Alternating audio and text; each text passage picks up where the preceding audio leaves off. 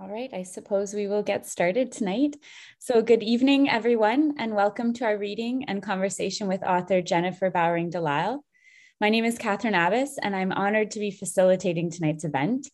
We are live on YouTube, and we'll be taking questions from any attendees tonight through YouTube's chat function. So as the event progresses, if you are feeling so inclined, please don't hesitate to post your questions on YouTube and they'll trickle my way, and I'll ensure we work them into our conversation tonight.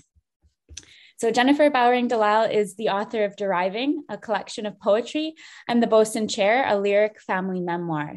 She regularly teaches creative writing and is a board member of Edmonton's New West Press. She's a settler in Amiskwati, Waskahikan, and she's joining us here tonight as part of the Writers Guild of Alberta online reading series. This event is sponsored by Read Alberta and the University of Alberta Press. Spearheaded by the Book Publishers Association of Alberta, Read Alberta is a hub where Alberta's readers, authors, publishers, booksellers, and libraries can connect, support, and learn more about one another. They feature work by Alberta publishers and Alberta authors and illustrators in celebration of the distinct, diverse voices coming out of our own province amidst a shared backdrop of prairie fields, windswept badlands, boreal forest, rolling foothills, and majestic mountains. And you can learn more about them at readalberta.ca. The University of Alberta Press is a unit of the University of Alberta Library operating since 1969. It has a reputation for publishing books that have scholarly impact, demonstrate publishing innovation, and achieve creative distinction. Of course, it's also the publisher of Jennifer's latest poetry collection, Deriving. So thank you so much for being here with us tonight, Jennifer. We're very excited to hear you read. So without further ado, I'll hand the imaginary microphone over to you. Thank you so much. Thanks so much, Catherine. Thank you for that intro and for hosting tonight. I also really want to thank the Writers Guild of Alberta, particularly Sadie, for organizing this. Thanks to Read Alberta, and thanks to everyone at U of A Press. And thank you to all the people who read and gave me feedback on the book along the way, particularly my editor, Jenny Edwards. And I also want to take a moment to thank and remember Doug Barber, who passed away on Saturday. Doug was an icon of poetry and publishing and in Alberta. And I'm really honored to have worked with him on the board of New West Press. So as Catherine said, I'm coming to you from Treaty 6 territory in Amiskwati, Waskahikan, and I'm really profoundly grateful for that. And as a settler and a treaty person, it was something that was always on my mind as I was writing this book, as I was thinking about how language itself is shaped by colonialism and thinking about my own place in the community and my role as a mother. And it's something particularly on my mind tonight with the National Day of Truth and Reconciliation tomorrow. So reading Indigenous literature will definitely be part of my day of reflection tomorrow. So I'm going to start with a piece that is really rooted in my experience of this place. It's called North Saskatchewan. It carries glacial genes from the ice fields. Snow-fed, it knows how to be a body in the cold. Every day the train crossed the river, 20 seconds of light between the tunnels through the banks. I watched it freeze up, rafts of white snagging beneath the bridge, frazzle ice, pans linked along the shoreline. Inside me, my son was building white fat on bone. He was born in December, when the days were narrowed, seconds of light between the black banks of a northern night. Next December, he will touch snow and watch the river from the bridge, the brushstrokes of wind, the city outfalls melting open leads. Walleye and pike have learned to live beneath the snowpack, to feed on cold minnows and darkness that swim the silty channel bars. And all year long, we drink the river. So a lot of this book uses the etymology of a word as a prompt or starting point, and then riffs off of that origin as I connect the word to my own experience. So I'm going to read the first piece in the collection called Etymology. Descartes thought worms birthed spontaneous in soil and heat. Sudden maggots in rotting flesh were proof of God, until Francesco Redi placed meat in sealed and open flasks, watched worms devour skinned frogs. Entomology, from entomus, meaning cut, cut up. The barbarous sound terrified me, said naturalist Charles Bonnet, preferring insectology for his caterpillar breath, for cleaving the hydra's head, watching it grow back, for his portion of the effort to catalog all Earth's creatures. Etymology, from etymus, meaning true. You can tell a carnivore by the contents of the belly. English shares the word for meat with French, beef, boeuf, pork, pork. But the words for animals with German, cow, Kuh, swine, Schwein. This is a story of the Norman conquest, of who ate the meat and who farmed it, just as other words tell other stories of things cataloged, consumed, banana, curry, of shores landed on and flagged, specimens pinned in curiosity cabinets, and larger creatures oogled in menageries, kangaroo, orangutan. English is formed by deriving and compounding onomatopoeia and loanwords, a term that falsely suggests we give them back. And if we could give them back, if we would, it would be as cut, not as truth, not as animal alive and growing, but as meat that's been in our mouths.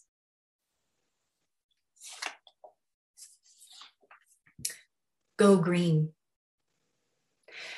Green because the trees, because the rainforest canopy, light as long as history, because the vine, the moss, the Honduran brook frog, but it could have easily been go blue.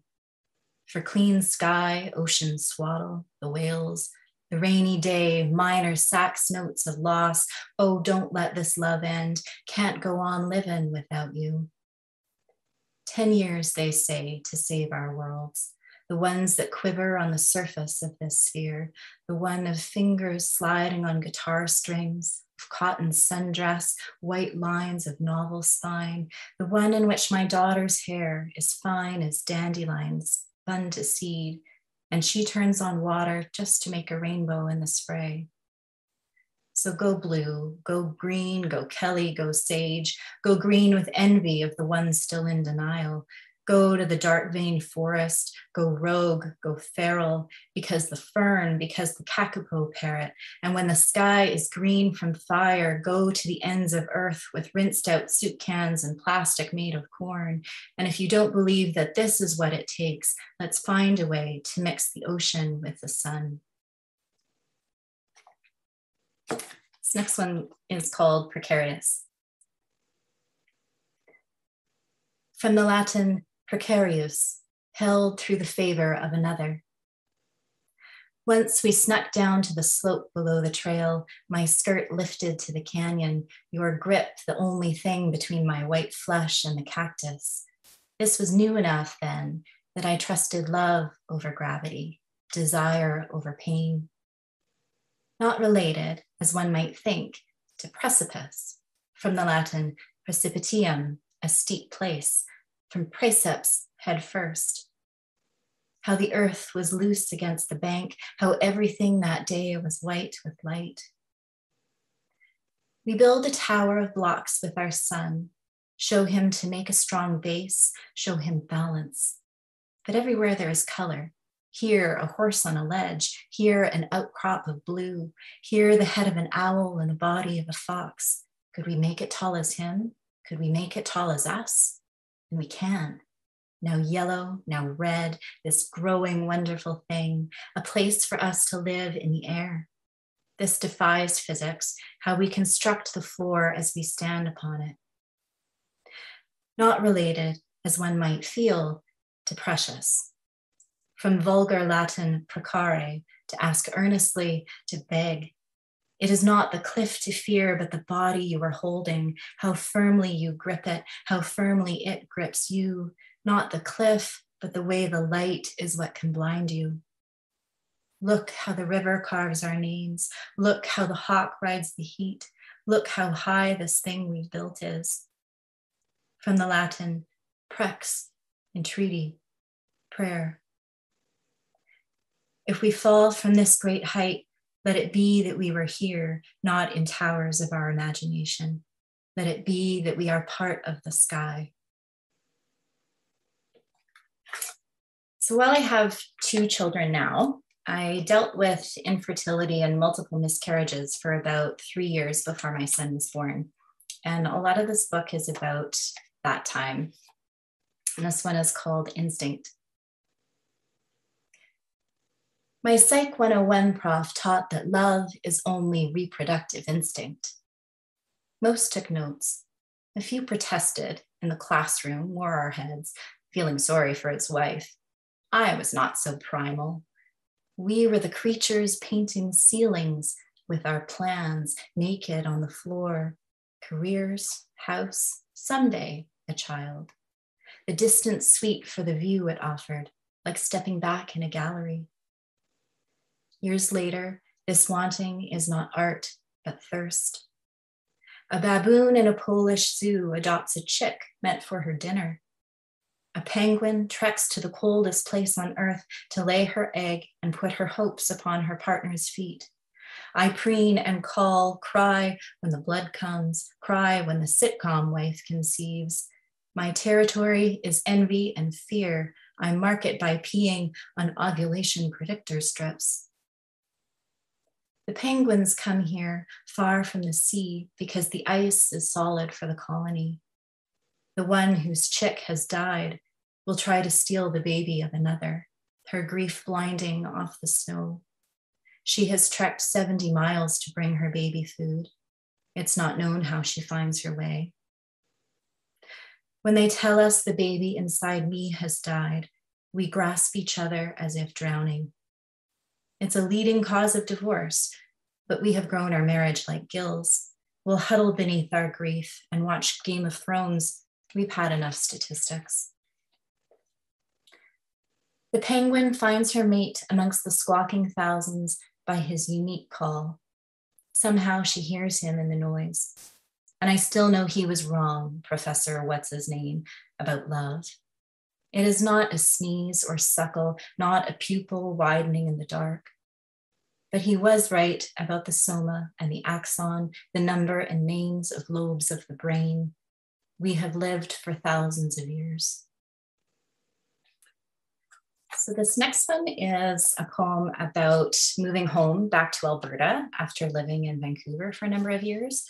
It's called Highway 16 near Blue River. A lot of you probably know that stretch of road just on the other side of the Alberta-BC border. Highway 16 near Blue River. Mountain highway, leg through skirts of spruce, recumbent, knee-capped. We know this road.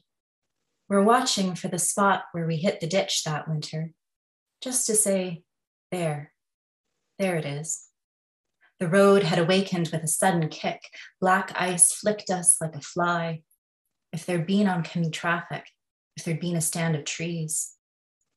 Now tourists park in the sun and run across lanes to photograph elk. Houseplants on the back seat, we're headed where the highway meets the ring road, looking for home in the place it used to be. Here, after the bend. No, the trees were thicker. No, the ditch was deeper. If it had been at this cliff, or there, the frozen lake. But there was only snow. Now, thick brush has grown over scars. It's summer and the road is dry. We'll buy a little bungalow and also curtains, and you'll plant a garden. We'll leave behind the winter, the glimpse, the embankment. Here, yes, the straight stretch where we waited for the tow truck, snow filling our boots. It may not really be the spot, and we don't stop anyway.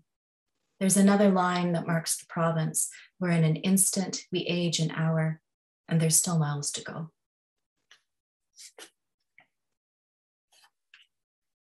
September snow. When summer ends suddenly, I see you shimmering as above a sun-baked road.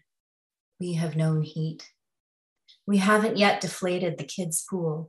We haven't yet picked the herbs to dry, and your body glimpsed at bedtime between t-shirt and dark is brown as the unchanged hairs. The robins look bewildered by the sugar covering their food. They miss the earth. And if you should ever fall out of love with me, I too want to notice.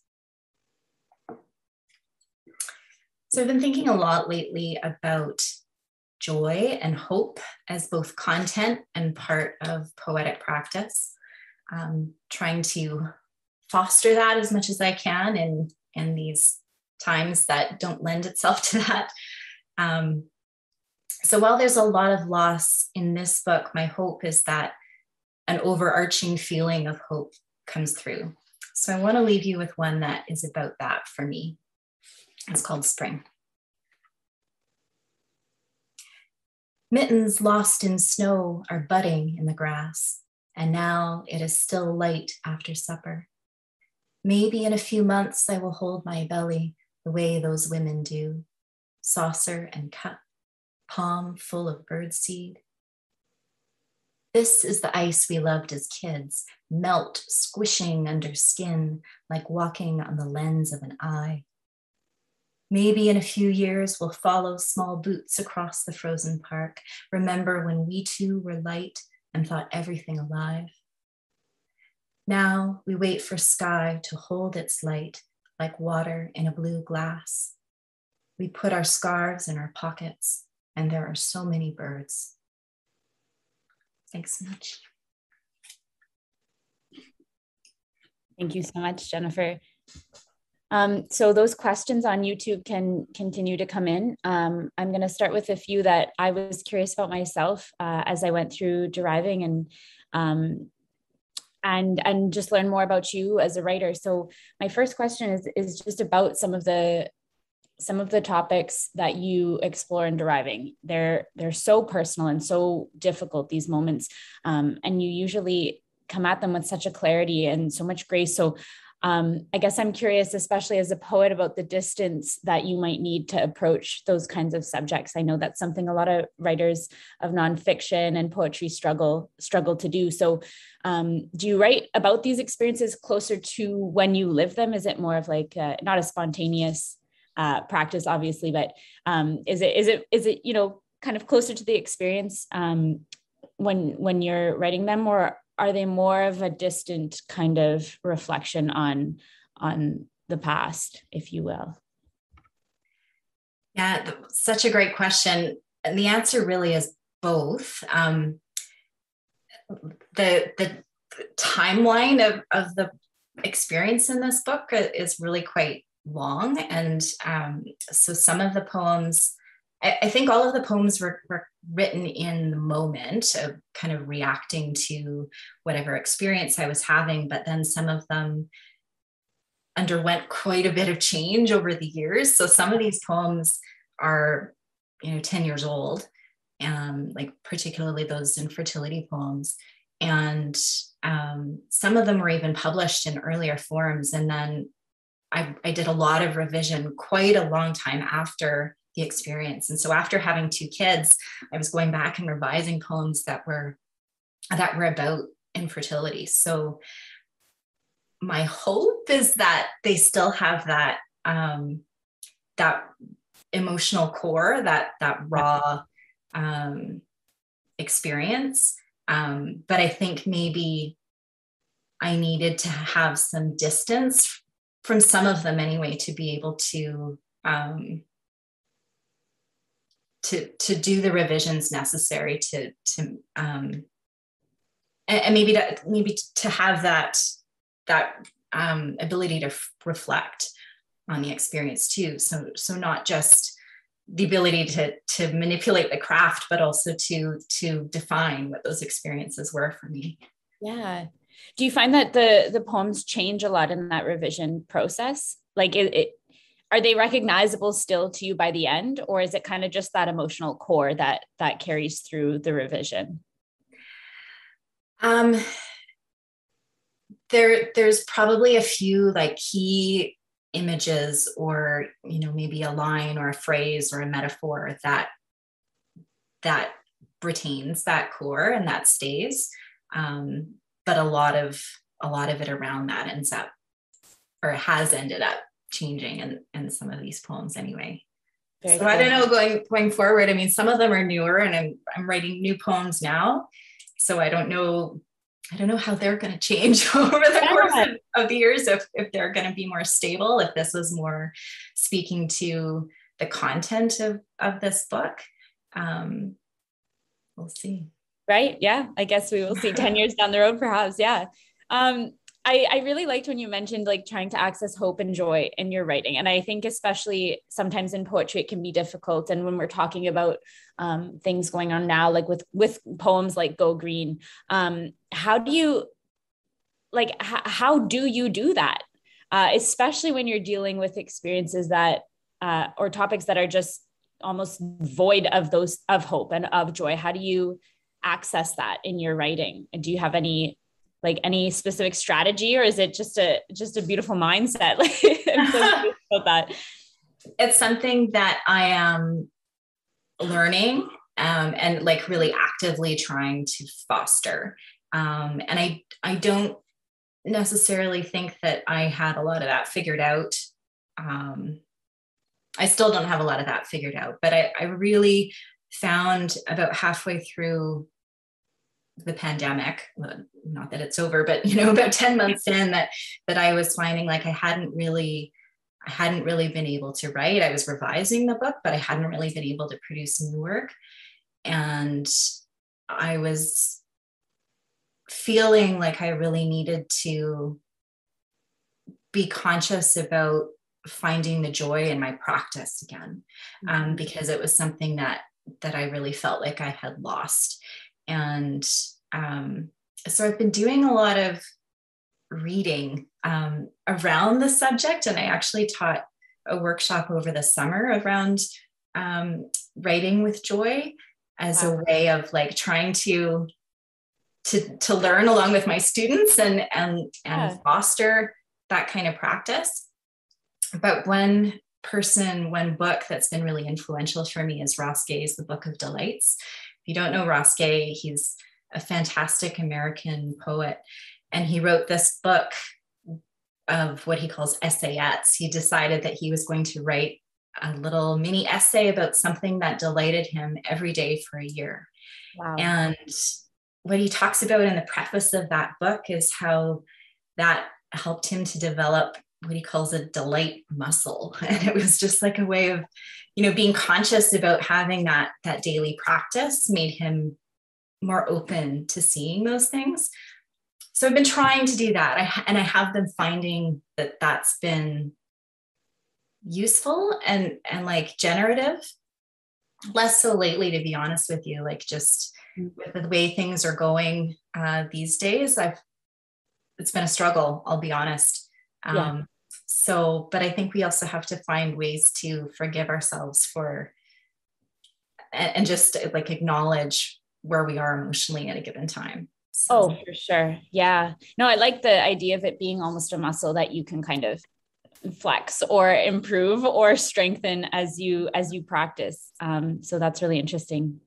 In terms of what motivates your writing, is there like a public or a personal motivation for you? Like what gets you to sit down and put words on a page, or maybe it's just an experience that feels that it needs to be shared in some way? Do you have any kind of like specific motivation behind your writing, behind your poetry? Yeah, I think it depends on the moment, and I think it depends on the piece. I usually want to try and, well, what I look for as a reader is that moment of connection with a poet, with a writer, being able to recognize myself in what I'm reading. And so on the other side, that's always something that I'm striving for. I'm hoping that by sharing my experiences, which are quite personal in this book, I'm hoping that there's a reader on the other end that can recognize themselves in what I'm saying. So I think, maybe it's about taking the personal and making it public, I guess. Right. And I mean, I don't really think about it in terms of like public so much as like, moments of connection with one imagined reader on the other side. Right. Like a more personal relationship kind of. Yeah. Well, yeah, that's right. Like it's rare that we're connecting, like even with this many people, right? Where you've got such an audience, reading is such a personal endeavor, and as is writing. So interesting. Okay. What appeals to you about poetry as a storytelling form? Why is it poems for you, especially for deriving? It really just comes back to language, just a love of language, a love of what you can do with a phrase, with those really small units of language, and what I'm really drawn to is the sound of a line, or even a particular word, the rhythm of it, that musicality. Mm-hmm. So yeah, I think a lot of my poems they are fairly narrative, and a lot of my work does kind of straddle the boundaries of genre. Like I do a lot of like hybrid of nonfiction and poetry, but I keep coming back, I think, to that lyric and that compression. That's what I'm really drawn to, what really inspires me. There's a lot of freedom in that. I love that. I loved what you said also at the beginning about using, the etymology of a word as kind of an inspiration for a longer piece. Is that part of your regular process, or was that specific to this collection of poems? It was specific to this collection of poems. It started as kind of a project. I'd finished this manuscript of essays, which were quite personal. A lot of that material was also about infertility stuff, but also about the death of my mother. And I was trying to pull back from that. And I thought, well, maybe by using this kind of prompt of etymology, I can, come at find material that's less confessional. And then the opposite kind of happened. It just ended up like bringing me back always into those recurring themes, or, the things that were on my mind. So yeah, it started as like a prompt, a specific project. But since I've finished the book, I find I keep wanting to go back into it. Like I'll hear an interesting etymology and want to keep working in that mode. So yeah. Yeah, I know. I mean, as many others do too, you keep usually a notepad of different like words or moments that might inspire poems down the road. I always think of those people as like the gatherers among us, and they're just picking out pieces that they might later spin into something. And then there are the other writers who are the hunters, and they're like, I've got a target in mind or a message that I want to convey, and I know exactly what steps I'm going to take to get there, and I'm going to set out on this path. Do you identify with either of those types of writer? Would you say you're a hunter, gatherer, or a rogue writer? Yeah, I haven't heard that metaphor before, but yeah, I think it works. Definitely gatherer is what I was identifying with as you were describing those two things. I think I've tried to be a hunter and have ended up catching things I didn't expect, which maybe is a process in itself, right? That's not always necessarily a bad thing, but yeah. Cool. In deriving, were any of the themes brand new to you? Or I know you kind of said that there's some echoes of your nonfiction work in this collection. Was there any kind of theme that you were tackling for the first time in this? And if there was, how did you navigate that or integrate it with some of the ideas you were already working with? That's an interesting question. Yeah, I don't know, because in many ways, it was a long project, but it was also like I had a bunch of, as I said, the old material, and then I had this new material that I was working with around etymology. And at some point I realized, oh, these two things go together. That when I'm thinking about the origins of words, I'm also thinking about the origins of people, like the origins of a child, the origins of a family. And so at some point the multiple projects kind of came together. And so I think because of that, it's kind of hard for me to think of it in terms of where those themes came from. Some of them I've been working with for a long time. Right. Yeah, I don't know if that answers your question, but no, I'm sure. Yeah, with these longer projects too, things kind of start to merge together and blend. And yeah, where does one end and one begin? Would you say that you have, kind of a similar process for every time you sit down to write or to create kind of a collection? Do you go through the same kind of writing process or creative process, or is it different depending on what you're working on? Yeah, I think it's different depending on what I'm working on. Like right now, I kind of have two projects on the go because one is more like a project, like more of a defined this sort of thematic thing. And then I'll be inspired to write about something that doesn't fit into that. So it goes over here. Right. So yeah, there's like, I have, I take Wednesdays as my writing day, my day off from my day job. I sit down and I try and write. And that's when I'm trying to concentrate on that defined project. But often the most writing for me is happening during the rest of the week in like little bits here and there. It's like a line occurs to me while I'm making dinner, something like that. And I'll write it down. If I'm smart, if I'm lucky, I'll write it down and remember it. And so a different kind of piece gets generated in that way, or at least started. And I'll come back to that then on Wednesday and do more of the concentrated work. But maybe that's like coming back to your hunters and gatherers. Maybe it's more like Wednesday, I sit down to do some hunting, but I'm gathering through the week, and it seems to generate work for different kinds of projects. That's cool. Yeah, a bit of a hybrid too, where you can kind of piece together things during the week, but then when you're actually going to string them together on the Wednesday or whatever, I think that allows for some time for some reflection as well. That's probably beneficial. Yeah.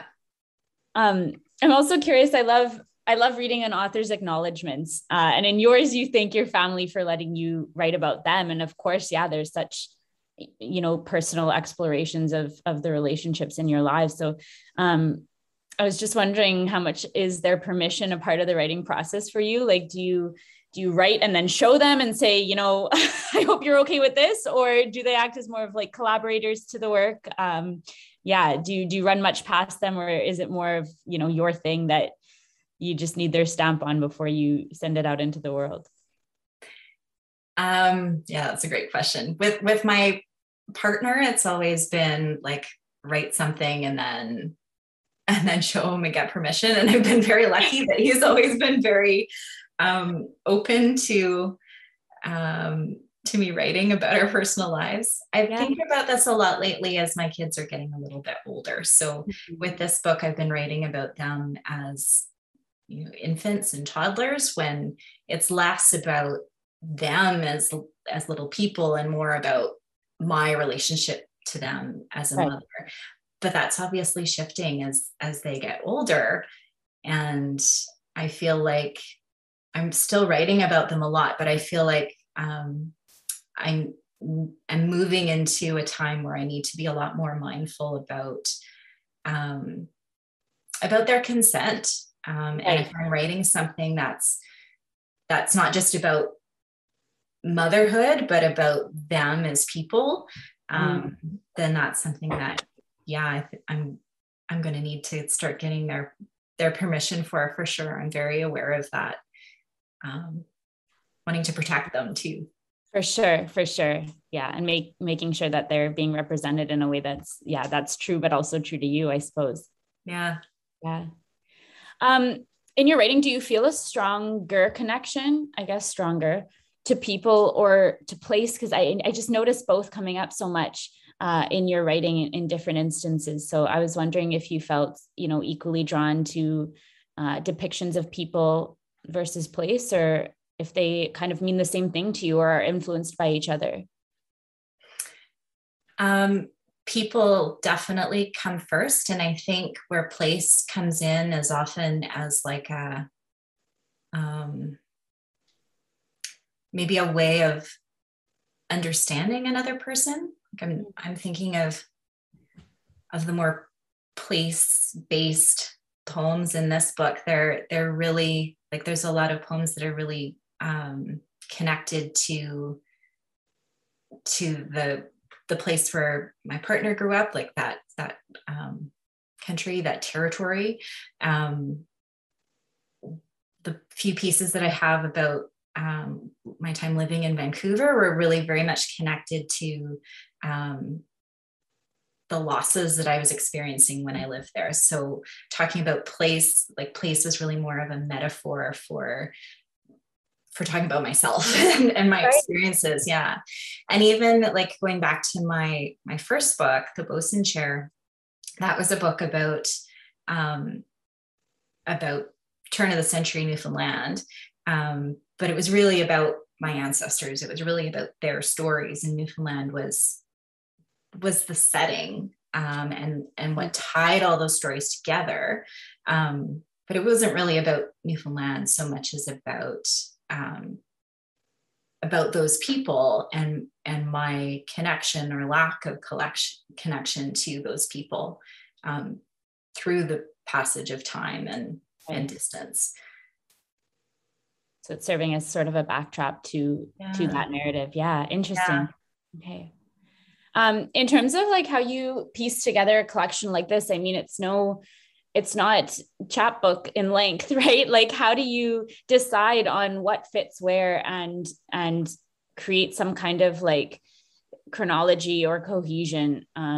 Because it really does, there's a narrative throughout, that gets developed over the course of these poems. How do you arrange it? Like structurally, what's the process there for you? It's hard. Yeah. I have to really give a shout out again to Jenny Edwards, my editor on this book, because she helped me with that quite a bit. Like, we had a lot of conversations about moving things around to create that overarching narrative, but also like the right kind of juxtapositions along the way. So a lot of stuff moved around, and I think it really helps to have that second set of eyes who can be more objective and kind of look at the overarching shape of a book to help guide that. I found that with lots of different projects that I really struggle with, where does this go? Because I don't tend to write in a really chronological, linear kind of way. And so if things, one piece might encompass like two vastly different time periods. So where do you put a piece like that? So that's something that I think I struggle with a little bit, but have had a lot of wonderful help with. Well, I think, you wouldn't know that you struggle based on this collection, at least. But I always imagine gatherers as the people with the giant cork boards, and every poem has its own sticky note, and it's just like a mishmash of of stuff with no order, but it really came together here. Thanks. At what point do you feel you've arrived at an ending then for a work like this, where you do have so many different pieces? Like, besides just handing it over to an editor, a publisher, when do you personally feel that, you have arrived in any capacity? When your publisher says you can't make any more edits, it's time for it to go to cut on.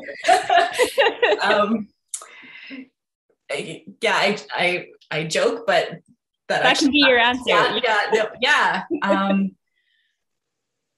I mean, again, I think it's something that I struggle with. Like, as I mentioned, I had pieces that were published in a much earlier form that then I rewrote, I changed. So I think, like, what's that? I can't remember who said it originally, that adage of a poem is never finished, only abandoned. And I think you can say that about a collection as a whole too, that you could continue to manipulate it. And I mean, maybe it's a problem when you're trying to like work toward a deadline and, get something finished, or, even just work towards sending something out. But there's also something kind of cool about that vitality of a book, that you feel like it could keep living on and changing. And I just saw a friend of mine was interviewed recently, and she was talking about advice from Fred Waugh around exactly that. And Fred Waugh had said that that a poem doesn't, like, it's like alive. I can't remember exactly how he phrased it, but that, it's not like a static thing, that you have permission even after you've published it to go back and rewrite it. And that's part of the life of a poem. And I really like that idea. Maybe because it gave me permission to to do what I'd already been doing. Well, we always need that validation. I like the word vitality for it too, because you're right. These can undergo so many edits and be almost unrecognizable by the end. But yeah, there's something so alive about poetry, even when it is, bound together by string and paper and everything else. So just speaking to the fact that some of these poems have appeared in other literary journals in advance of deriving, is there a comparison that you can make between the feelings of accomplishment when you do get, an individual poem published versus this collection where everything's together in one space with your name on it? I guess I'm kind of asking, like, is success to you no matter the scale, or how do you measure success as a poet? Or do you at all? Maybe you don't measure it at all and you just write to write. It's funny because I was just having a conversation about something very similar to this with my partner, like last night, which was kind of about the opposite, that like, no matter how many successes you've had, how many publications, like there's still so often this sense of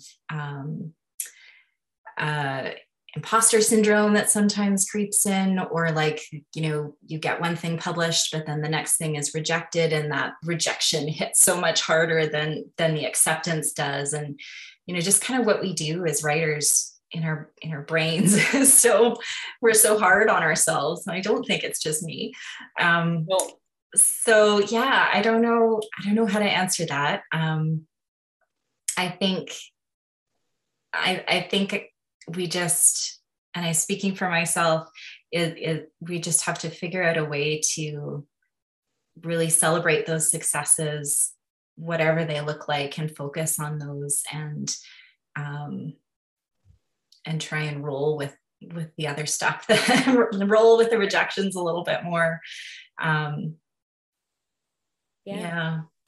I love there's such optimism in that answer. I love that. Yeah, I'm trying to talk myself into that.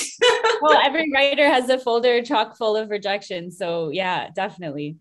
One of our viewers has a question about advice for working on a poetry collection. So specifically, how do you, and I know we kind of touched on this, but independent of your editor, how do you decide how to organize or group poems, especially into sections, or to create that kind of narrative?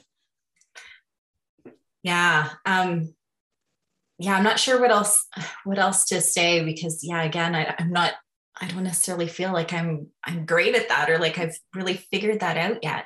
I think I have like literally printed all the titles of a collection and cut them up with scissors and then moved them around. But actually that was helpful, I think, because you can start to go small, right? You can think, okay, well, I definitely want this one to come after this one because there's like some kind of thread there. And I definitely want this one to come before this one because there's a metaphor here that really builds off of something that happened over here. And so you can start to make those small choices, and then gradually the bigger picture kind of takes shape. So that's something that I've tried in the past, but yeah, again, I don't necessarily feel like I have the right answer to that one yet. I'm sure it's different for different writers too. Yeah, but start small. Okay. And then I guess it takes form on its own sometimes too. These are living things that we're working on. Yeah. So I guess last question, what is inspiring you now, or next, what's to come? I know you're working on probably a few different things, but is there anything in particular that's, making you feel that urge to sit down on Wednesdays and write and put voice to your experiences? Yeah, well, as I mentioned, I had that project that I gave myself of thinking about my joyful process. And so I do have some work that's come out of that I'm going to keep on just kind of adding to, and not necessarily, we'll just kind of see where it goes.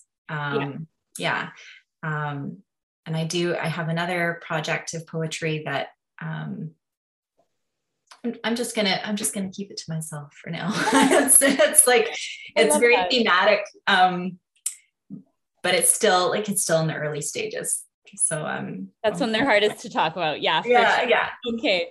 We'll let you keep your secret then.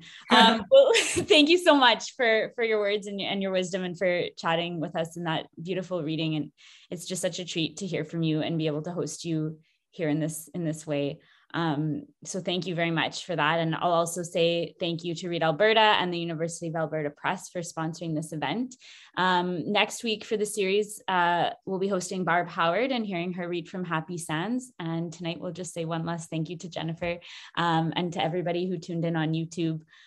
So thank you again, and have a great evening, everybody. Take good care. Thank you.